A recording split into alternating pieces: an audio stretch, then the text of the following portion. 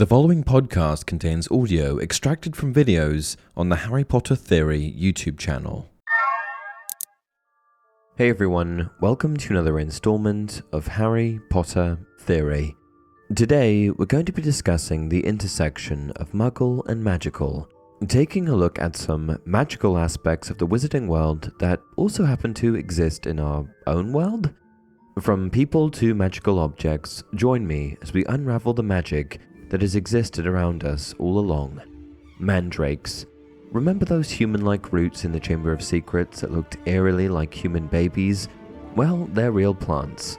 Mandrakes, genus Mandragora, come from a genus of 6 species of hallucinogenic plants in the nightshade family, native to the Mediterranean region and the Himalayas. Mandrakes have a long history in folklore and traditional medicine, with their roots used as an anesthetic, aphrodisiac, and hallucinogen. They aren't deadly like their magical counterparts, but their effects can be dangerous if misused. While the Harry Potter filmmakers took some liberties with their physical appearance, they aren't too far off. Nicolas Flamel. Remember the creator of the Philosopher's Stone, Nicolas Flamel? Well, he was a real person. Admittedly, the Harry Potter story took a few liberties with his identity, but they weren't completely inaccurate.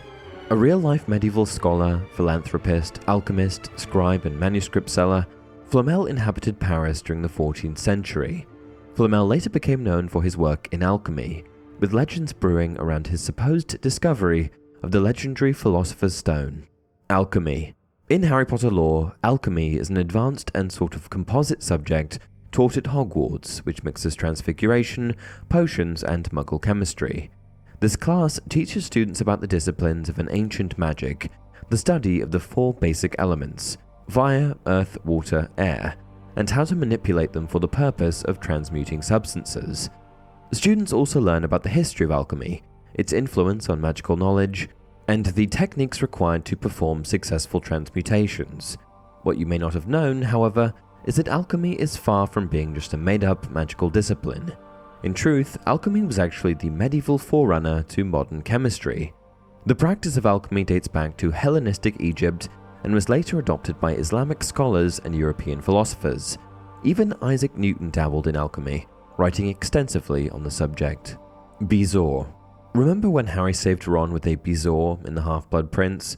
Well, they're real. Bezoars are real stones taken from the stomachs of goats or other animals. In traditional medicine, bezoars were believed to be a cure for poisons and illnesses. The word bezoar comes from the Persian word padzar, which means antidote. While not as universally effective as their magical counterparts, bezoars have been used in various cultures for centuries. Asphodel, wormwood, and wolfsbane. Right near the beginning of the Philosopher's Stone, these 3 ingredients are mentioned by potions professor Severus Snape. Mr. Potter, our new celebrity. Tell me, what would I get if I added powdered root of asphodel to an infusion of wormwood? You don't know? Well, let's try again. Where, Mr. Potter, would you look if I asked you to find me a bezoar? And what is the difference between monkshood and wolfsbane? Pity. Clearly fame isn't everything, is it, Mr. Potter? Incidentally, asphodel, wormwood, and wolfsbane are actually real things. Asphodel is a tall white flowering plant native to the Mediterranean region. It has a long history in mythology and was associated with the afterlife in ancient Greek beliefs. Wormwood, Artemisia absinthium, is a pleasant-looking herb with a bitter taste. It is used in liquors like vermouth and absinthe, and has been associated with various medicinal and magical properties throughout history. Wolfsbane is a genus of highly toxic plants native to the Northern Hemisphere. Ingesting even a small amount of wolfsbane can be lethal, and its toxins have been used in traditional medicines, hunting, and warfare. You may remember wolfsbane being used in a potion to ease Professor Lupin's werewolf symptoms in The Prisoner of Azkaban. Veritaserum. Veritaserum, also known as truth serum, forces the drinker to reveal their secrets. While there isn't an exact truth serum like we see in Harry Potter, there actually are some drugs, including barbiturates, that have been used as truth serums. These drugs, which are typically used for things like anesthesia, lower inhibitions and make it harder for people to lie under their influence. The use of truth serums has been controversial, with concerns about their effectiveness and ethical implications. However, the idea of a potion that forces someone to tell the truth is a long-standing concept in fiction and mythology. Invisibility Cloak. Invisibility cloaks in the Harry Potter universe are magical cloaks made from special materials that have the ability to make the wearer invisible. The most famous of these is the Deathly Hallows Invisibility Cloak, which is one of the 3 most powerful magical objects in the wizarding world. It is said to make the wearer completely invisible and is resistant to spells and charms. While we may not have a magical cloak yet, scientists are actively working on ways to make objects invisible using electromagnetic waves and manipulating light. Researchers have developed materials called metamaterials that can bend light around an object, making it appear invisible.